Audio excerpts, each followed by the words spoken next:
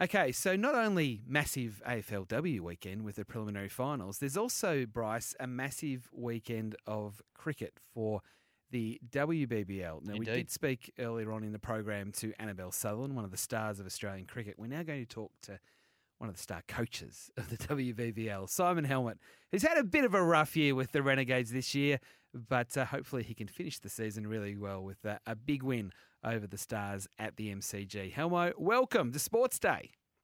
Welcome, guys. Certainly don't feel like a star coach at the moment, but yeah, thank you for the nice introduction, buddy.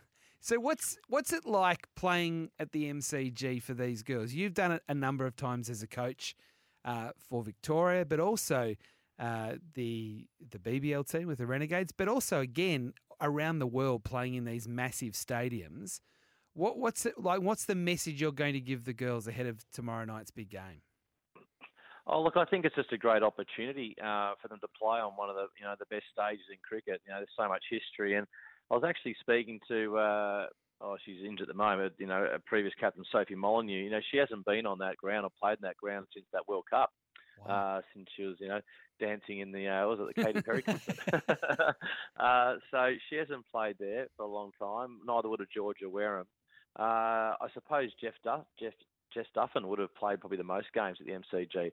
So I think the girls are really excited to be playing at the MCG. They love the junction, the City Power, but to play in such a fantastic venue, and obviously it's a massive game against our crosstown rivals. So the messaging won't be too much about the venue. It will be about the conditions. It can be a bit swirly and windy when the ball goes high in the air. The wicket's usually pretty true. We know if you aim for the side screen there, you can certainly score a heap of runs. So we'll concentrate more on the conditions rather than just the venue itself. How do you go about it? I guess give us a quick summation of your season. The Renegades currently on the bottom of the table. They're 2-11. And I look at the list and go, gee, there's some power batting there. There's some terrific names, international cricket names. Just give us a quick rundown of how the season is to this point. Yeah, Bryce, it's a difficult one to really put it one or 2 points to it. But in brief, I think with our top order, we've only made 150 through 13 matches. We've only made 3 half centuries throughout the tournament. Secondly, our power play wicket taking ability has been quite low. When we lost Taylor Valemic and Sophie Molyneux, obviously power play bowlers and surge bowlers, we lost some wicket taking prowess there. So certainly not excuses, but we haven't been able to manage to cover them adequately. We knew going into the draft we wanted to get some expertise in the batting. Quite clearly, our overseas batters haven't had the seasons they've wanted. Matthews and Beaumont and Harmanpreet Kaur have shown glimpses, but by their particular standards, they certainly wouldn't be satisfied in their output. And then it goes to our domestic talent, and that's something we're going to have to look at in the future. Our domestic talent just hasn't quite made enough runs for us or even taken enough wickets. So that's something we're going to have to look at in our off season. We look at trying to revamp our list. So they're probably just a couple of points, Bryce, but probably on the positive, it's been great to see Georgia Wareham play a full season and being nice and healthy, taking wickets and also making a lot more runs. She's been batting at 5 or 6 for us, which is terrific. And you would have seen our young pace bowler, 16-year-old Sarah Kennedy, from Skipton, regional Victoria. She bowls nice and fast. She's learning the game, and yet she's played 8 or 9 games. Got wickets like Ash Gardner and people like that. So we've had some highlights, and probably the last one for me was a player who came from South Australia, Emma Dubrow. She had a fantastic hit against the Heat a couple of games ago, which she won, making a good 40 at the top. But she had a different role yesterday. She batted at 7 and also made 40 down there. So, look, we've got some glimpses of players who I think we're there for the future, and players we know that we're going to rely upon. With those players I mentioned earlier who'll come back from injury, they're the sort of things that we're reflecting on looking at now, Bryce. Is there a team in the competition that you just go, wow, they're the standout performers, and they've got all bases covered? I think Perth and Perth Scorchers and the Adelaide Strikers seem to have a real method in how they go about it. They've got some really good depth in domestic talent. They've got a great balance of pace and spin, and they have some genuine match winners in Woolvart and Mack for the Strikers, and obviously Beth Mooney and Sophie Devine, who's so devastating, with the bat. So, and a great leader too. So I think they're the two standout teams. And I wouldn't be surprised if one of those two teams are in the playoffs. But both times when we played those teams, we beat the Strikers in our second match, and we were probably a catch at deep backward square to Beth Mooney away from winning that match as well against the Scorcher. So everyone's been beatable on the day. The competition, I will say, Bryce, is unbelievable. The improvement and the intensity and the pace of the game has certainly improved dramatically. And I think that comes down to two things. One, girls are just improving immensely, both from a skill point of view. Fielding has just been incredible. But also, and as we're talking about today, playing at the MCG tomorrow, playing on all the major venues certainly helps with scoring runs and quality cricket. And so playing at games at the MCG is certainly only going to benefit the girls and they're developing their skills at big grounds. We're talking to Simon Helmot, the Melbourne Renegades WBBL coach. Simon, I'm interested. You were talking before about the star players haven't quite delivered as much as you would have liked, and this is more a general question, not just about the Renegades, but also when you're coaching around the world. When the franchise player or the ones that are getting the big money to play don't fire, how do you coach them? How do you get confidence into them? How do they respond when they know they're not delivering on the, I guess, the hope and the ambitions of the actual franchise? I'd love to know what goes on behind the scenes.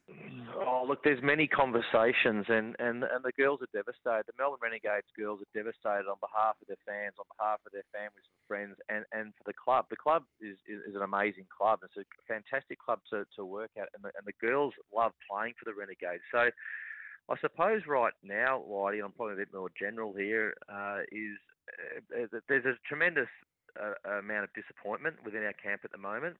There's no fractures. There's no problems. We're actually quite a happy team and a very well-connected team, but we're terribly disappointed. And for some people, they respond in different ways. Some feel just disappointed. Some, like myself, feel terribly guilty on behalf of, all the hard workers. We've got people working behind the scenes, the loyal fans that come and support us and watch us. But to answer your question, for Tammy and for Harmanpreet and for Hayley, three just terrific, people, and, I've had great success over the years. For all three of them, it's a different conversation. For some of them, it's about, continuing to encourage and keep, backing and giving confidence. Sometimes it's actually hitting a whole stack of balls, okay, or just having some strategic conversations. So we've probably tried most methods. Obviously, up to date, it just hasn't worked as simply. We haven't clicked together. We've had some individual brilliance and some cameos, but certainly not enough that's going to win you a competition. So over the journey of you as coach around the world, have you ever had to have, the real hard conversations with the marquee player? Or because they are so experienced and so good, you don't need to tell them what they probably already know? Yeah, true, but we're all vulnerable at different times, whether in the twilight of our career or whether we're experienced or even new.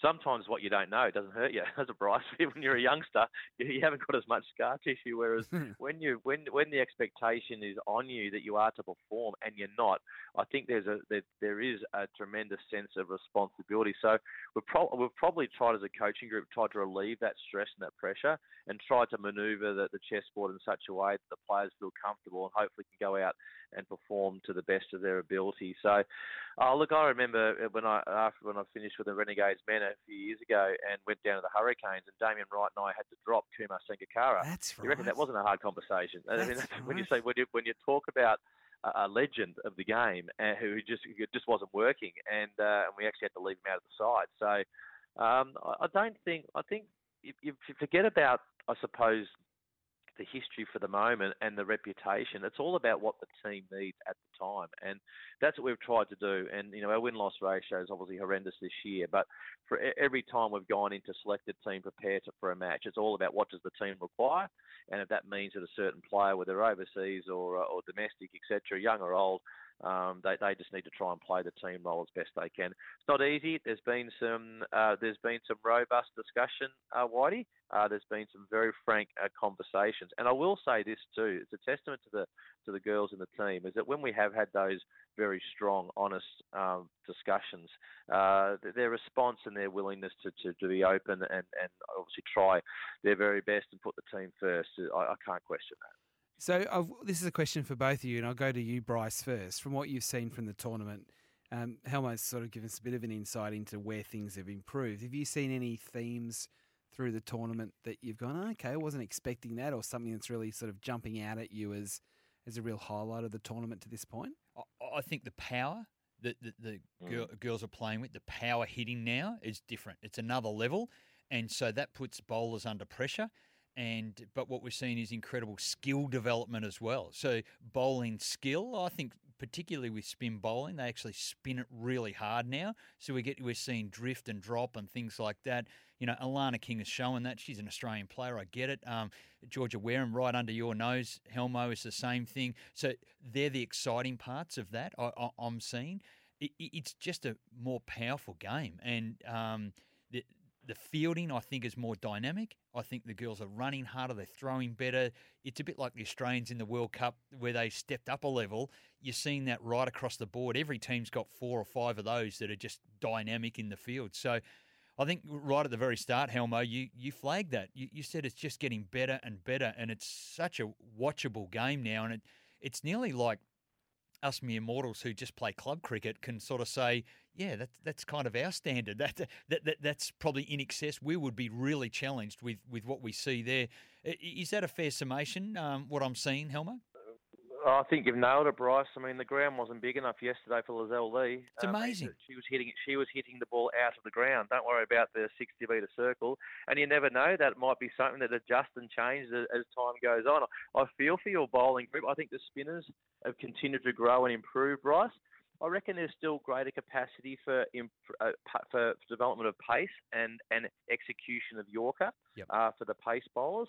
I reckon that's the next step now for WBBL cricket. How do we improve our pace bowling groups and how do they even get more skillful? But watching yesterday, so I talked about Lizelle Lee and then Shabman Ismail bowling a bouncer to Georgia Prestwich, who went up yesterday, a pinch hit, just misses the brim of her helmet. It was just unbelievable competitive cricket. And you're absolutely right with the spin bowlers. The spin bowlers are eating them up at the moment. They're so skillful, they're so intelligent, and I think teams are very, very good strategically. I think there's a lot of back-of-house work going on where you place fielders for certain players in certain opposition, in certain conditions. So I think exponentially the whole competition has continued to improve. Like I said, I think that we're seeing Illingworth from the Stars, a really exciting slingy bowler. We know how fast slingy bowlers can be. She's quite short, but tell you what, can she bowl a quick ball? And Sarah Kennedy, only 16 years of age, her body's still growing into bowling. So I think that's, Bryce, going to be the next step in WBBL cricket and World's Women's Cricket is that improvement of and even more pace. We've got to leave it there, Simon. Thanks very much for joining us and the honesty of the chat. Good luck tomorrow night. I hope it all goes really well and you can at least finish the season brightly on the big stage of the MCG. We'd certainly love to, guys. Thanks for the chat. Look forward to seeing you both again soon. Absolutely. Simon Helmot joining us there, the Melbourne Renegades WBBL coach.